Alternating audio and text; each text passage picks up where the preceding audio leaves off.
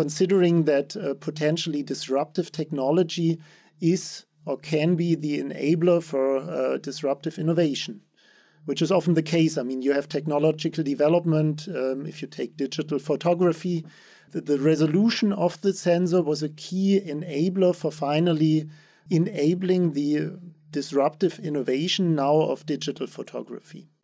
Welcome to Innovation Talks. Join us weekly as we discuss with distinguished industry guests how to refine and improve corporate innovation and new product development as businesses aim for long-term success. Hosted by Paul Heller, Sopheon CTO. If you are looking for additional information around new product development or corporate innovation, sign up for Sopheon's newsletter where we share news and industry best practices monthly. The fastest way to do this is to go to sopheon.com, that's SOPHEON.com, and click the sign up and stay informed box. Welcome everybody. Glad you could join us again. We are joined today by a very interesting guest. His name is Sven Schimpf. You may have known him, but he's a professor of innovation at Pforzheim University, and he's also involved with the Fraunhofer Group for Innovation Research. And he's 50% in each right now. Fraunhofer published a really good document about 3 years ago that was entitled Understanding Change, Shaping the Future. And Sven is also, about 4 years ago, was very active in a study on road mapping, and 2 years ago began studying and focusing on disruptive technologies. Sven, welcome to the show. Thank you very much. You're joining us from where today? I'm joining you from Stuttgart in Germany. And how's things in Stuttgart these days? Weather, COVID? Yeah, we have this strange situation now since a little bit more than 1 year and still influenced by that. So what is happening here, I'm working from at home as many people do at these times. I have my children at home and I'm missing a little bit the conversations in our coffee kitchen at work. So I'm really looking forward to the situation changing a little bit into the direction that we know since a long time. Yeah, I feel very much the same. I miss the colleagues in the office. I miss the spontaneous things that you discover, as you said, around the coffee machine or in the cafeteria. So I'm looking forward as well to getting back, hopefully soon.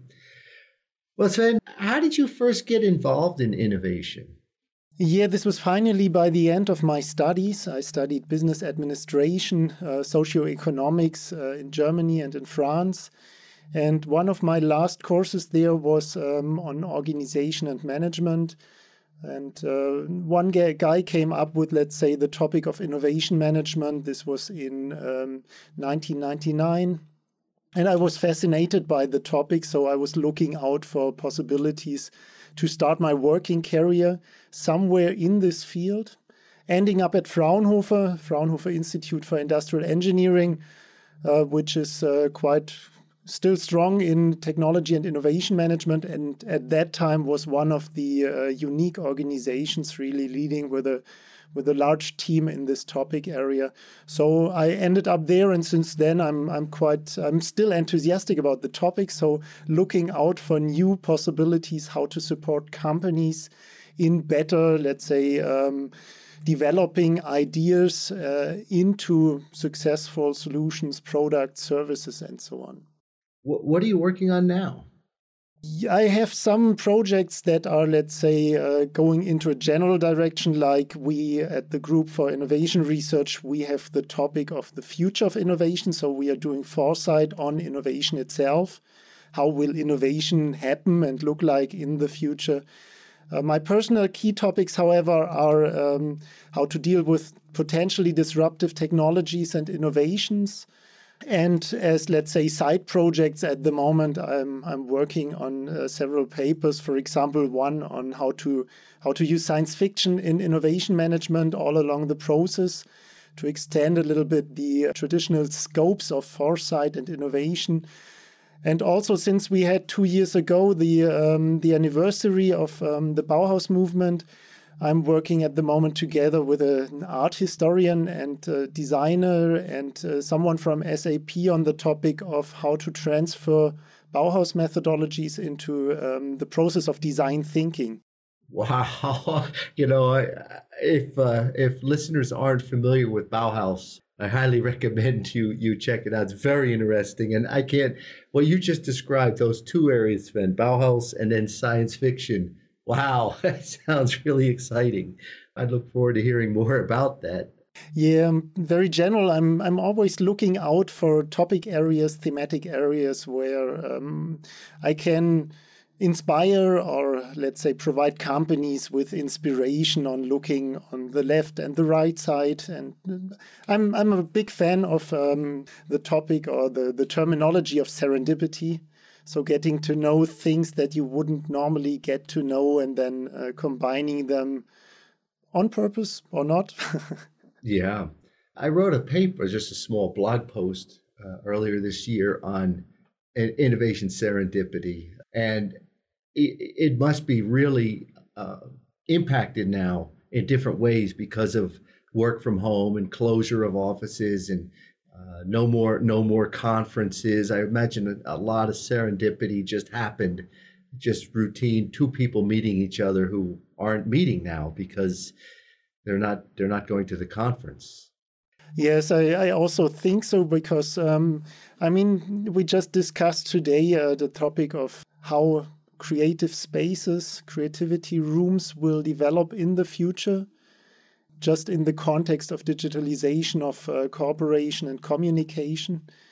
And my personal perspective here, I'm with you. I think that the personal contact, trust building, and the exchange also in an informal and non-guided way is key for many innovations, just at least for the innovations at the borderline of disciplines and sectors. So I think that still, even if we will have an increased amount of digitalization for communication, also in innovation, there will still be the place for creative spaces, creativity rooms, or something like meeting places, coffee kitchens, or cafeterias.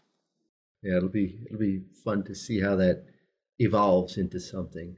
Well, I mentioned in the introduction this the paper from 2018 that Fraunhofer published. I understand you might be involved in an update on that. Can you tell us a little bit about that published paper and what its status is?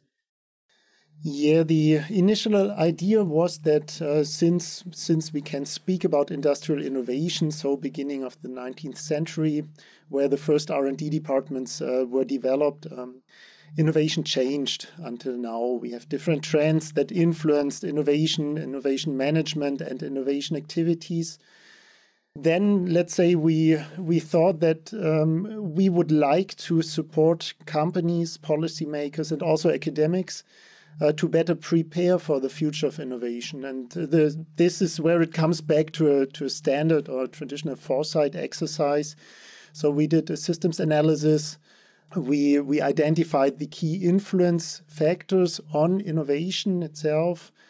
And then we started to take the key trends, key developments, or the most probable developments from our perspective. So this is not covering every potential development, but focused very much on developments that we think that will happen in the future. We developed 5 theses here in 2018 on how we think that innovation will look in the next 10 years, so in the year 2030. And what we are doing at the moment, because we had this event last year, COVID-19, which changed the world in many directions, we thought that it would be useful to create an update and recheck our assumptions, recheck our hypothesis that lie behind the thesis, and develop that further into an update that we have just finalized it in German, so it'll be available for download in German within the next days and within the next weeks, also in English. Yeah. A 10-year outlook was what you mentioned. Do you think that COVID-19, the changes that it brings, will be somewhat short term, and in 10 years from now, it will look back and say it didn't change innovation or from the original principles that you were looking at? Or do you think that there'll be some maybe longer lasting effects on innovation, that either good or bad, that came from the COVID-19 pandemic? Yeah, our impression here is that there are many changes that will last for quite a long time. It doesn't necessarily change the thesis that we originally came up with, but rather also topics within these theses. Just to take an example, we said that innovation in the year 2030 will be much more driven by openness, the ability to learn, and by cooperation. Because we think that, same as in the past, you have geniuses like Leonardo da Vinci, who was able to cover all disciplines himself. So this is today not possible anymore. Yeah. You have to work in innovation teams.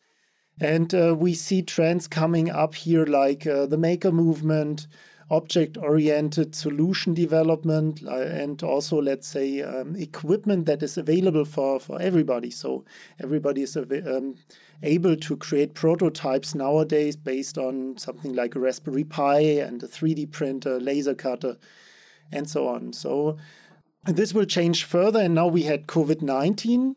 And COVID-19 digitalized the collaboration communication aspects here of innovation. So making it harder to create this personal contact, like creating serendipity, coming up with, let's say, informal communications, informal, let's say, innovation activities here.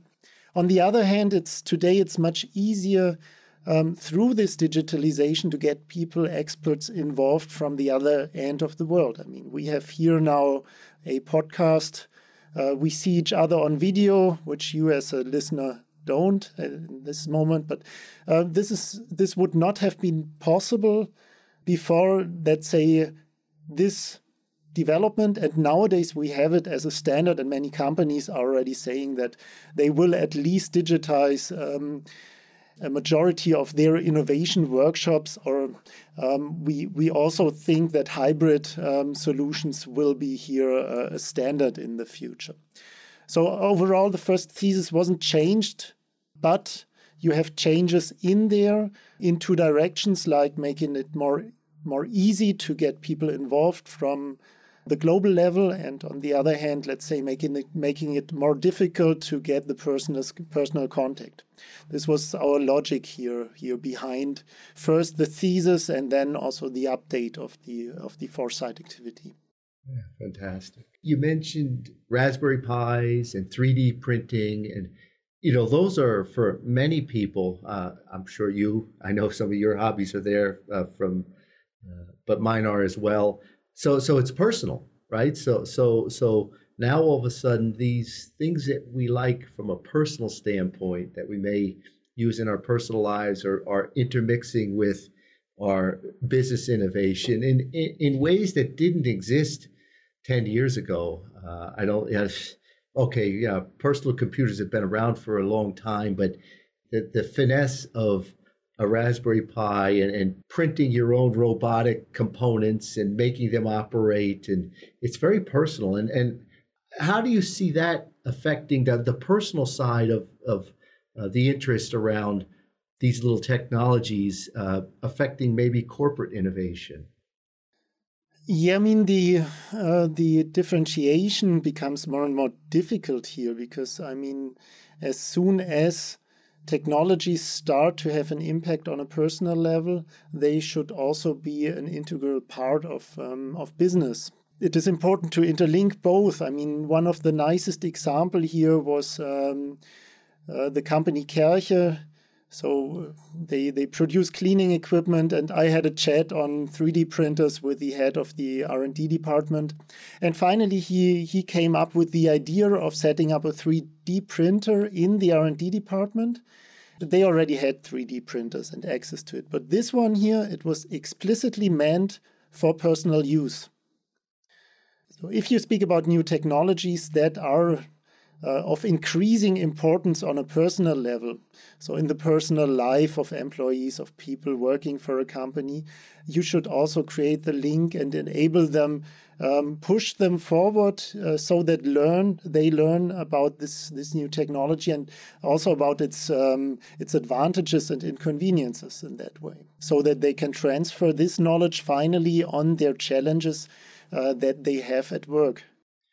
Yeah, I think there's a great opportunity there. I remember, what was it, in the early 2000s, the big thing in Silicon Valley was game rooms. You could have pinball machines and pool room, pool tables and exciting things to bring people together. Now it could be a little makerspace right inside your company, couldn't it? I think so. I think this is beneficial, and the next step would be opening up this makerspace for the collaboration with students, with people who have retired but who are still enthusiastic about the user perspective or about the company and so on. So create, let's say, a kind of melting pot enabled by this advanced production or prototyping equipment. Yeah. And things that maybe the average home user can't get, maybe more advanced, whatever it happens to be, a little chip design software application or electronics application or what have you, better 3D printer, plasma cutter. I mean, you can imagine how fun that would be as a place to work for some people, and would also encourage innovation. So I think there's some really neat ideas. You mentioned disruptive innovation as an area of focus for you. What are you seeing from a disruptive innovation? How are companies dealing with it? Are they focused on it? Is it something they think about, or is it something that just is difficult for companies to get their arms and their minds around? Yeah, first of all, the terminology of disruption gained importance in public debates, and therefore its usage today is very widespread and often confused with radical innovations and so on. So I personally, I normally take the initial definition from Christensen, who really was keen on identifying why the big companies fail, so why market leaders fail, and therefore defining disruptive innovation as an innovation that leads to changes in the market structure. So it makes investments of the market leaders obsolete by changing, for example, the technological architecture of a solution, thereby often also changes the market structure in a way that traditional market leaders lose their position. And I did this study a while ago, and the idea behind was more and more people, more and more companies are speaking about disruptive technologies, disruptive innovation. And for me, it was I was interested in how they really deal with it, because we have this difference in academia, and my assumption was that this is not reflected in practice, that we have many concepts available in theory on how to deal with potentially disruptive technologies and innovations. And I wanted to find out if companies are really doing something on that topic.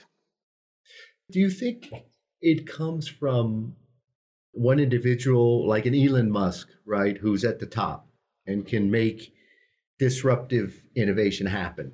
Or, you can imagine a large company with a group of people who are really trying to make disruptive, but they've got a big organization around them. What can companies do? If you think about the big companies where they may have pockets of people who have great ideas and could bring disruptive innovation forward, what should companies do to enable that? That maybe don't have a strong leader at the top who might be making it happen. I mean, first of all, it's much easier to come up with a disruption if you are not an established market leader. You do not have your investment in one area, and so it's much easier to set everything on the card of coming up with a new architecture, like here with Tesla, the electric drivetrain. For big companies who are already established in a market, this is this is a real challenge because, first of all, nobody inside the organization, or only few people inside the organization, will support such a big change of investment, of architecture, the architecture of the technology that is used. If you are an expert in combustion engines and if you have a set of engineers on your payroll, then it will be difficult to completely shift into a different direction. And the second point is the danger behind it, because many companies nowadays, they have the fear of potential disruptions because they know that their position might be endangered. I think this consists of many different things, and in the study I differentiated here between the phases of finally technology monitoring. I looked at how companies are dealing in the identification, evaluation, and development finally of potentially disruptive technologies in comparison with the identification, evaluation, and development of other technologies. Finally, considering that potentially disruptive technology is or can be the enabler for disruptive innovation, which is often the case. I mean, you have technological development. If you take digital photography, the sensor and the resolution of the sensor was a key enabler for finally enabling the disruptive innovation now of digital photography. Yeah, that's great advice and perspective for many of our listeners. Just, Sven, if you were to give someone one piece of advice around innovation, what would it be? That depends very much on whom to advise. If you come back to disruptive innovation, I mean, I would say, please treat potential disruptions, potential disruptive innovations, or potentially disruptive technologies in a different way than other innovations. For example, incremental developments. So you should search in other search fields.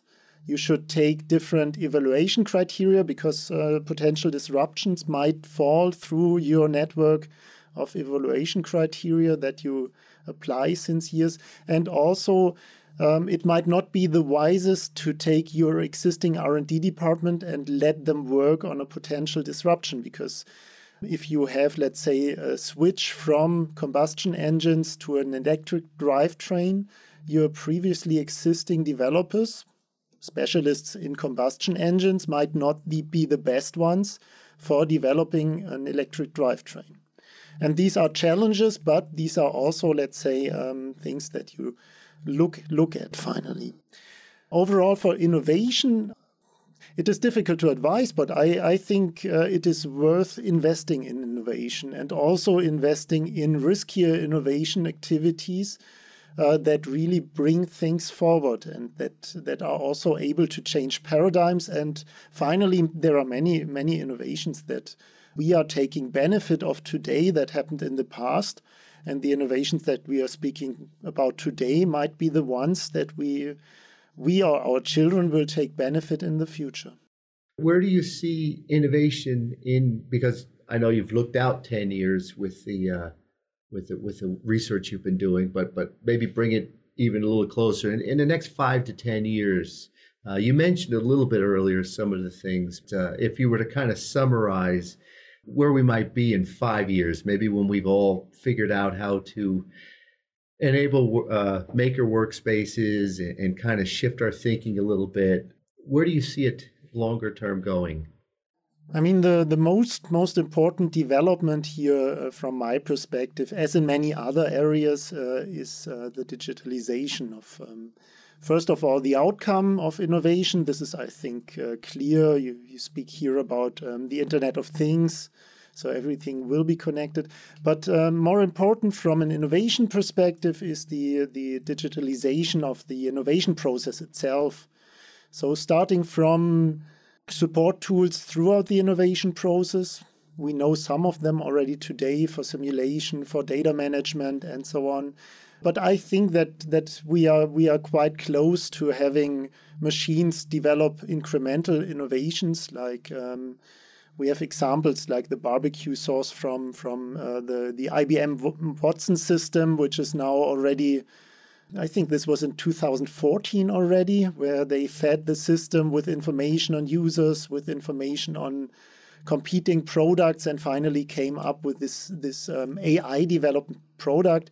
We have other examples like books being written by AI, and we are not far from having AI really taking over more of our development activities. But I would say rather incremental innovations, because it's still hard to. We mentioned the terminology of serendipity. I see that as something still in the future carried out by humans, and also radical innovations with higher performance increases, where you think about more in-depth changes in comparison with reference solutions if you speak about an innovation. Yeah, wow. Great summary. Thanks for sharing that with us. Well, I want to thank you for joining us today. You're doing some really great work. And if people want to connect with you or find out more information, where could they go? The easiest access point, because at Fraunhofer I'm representing overall 6 institutes and almost 1,500 people working in innovation research. So this is the website of the Fraunhofer Group for Innovation Research, where you find first my contact information, but also links to publications from all the people working here in the institutes of the Group for Innovation Research. This is, I would say, a great access point. Otherwise, I mean, from Pforzheim University, we have the Institute for Human Engineering and Empathic Design, also through the website, where we bring together designers with engineers and business administrators to come up, let's say, with also the more radical, more inspirational points of innovation here. Great. Well, we'll put a few links in our show notes for that, so people can find that information. And it was a real pleasure speaking with you. I enjoyed it. You have a really interesting set of research that you're working on, and I look forward to meeting you when we're able to travel and get out again and see each other again and meet at a conference or some event again. So. If I'm allowed to add up one thing, please. Yes. We also, let's say, we also have some people working in the US for Fraunhofer, and for example, we are trying to strengthen this, because from our perspective, Fraunhofer being a research organization for applied research, it might be beneficial to create a closer link here with some industrial partners. For example, we have in South Carolina, the Fraunhofer South Carolina initiative. So to access or to get in contact with Fraunhofer here for collaboration, the US website of Fraunhofer is also a very good access point. Good. Yeah, we have. Thanks for bringing that up. Yeah, good. Any last minute things you'd like to share before we sign off? Finally, I hope that all of you are investing in innovation, and I hope that we will be able to creating a better world for the future based on innovation and innovation activities. Thank you very much. As do I. Yeah, thanks, Ben. Okay, you have a wonderful day, and thanks for joining us. Thanks for joining us this week for Innovation Talks with Paul Heller. For additional information on today's topic, check out sopheon.com, SOPHEON.com, where you will find plenty of innovation-centric content and corporate best practices. If you'd like to discuss anything with Paul or would like to get in touch with the show, email us at talks@sopheon.com.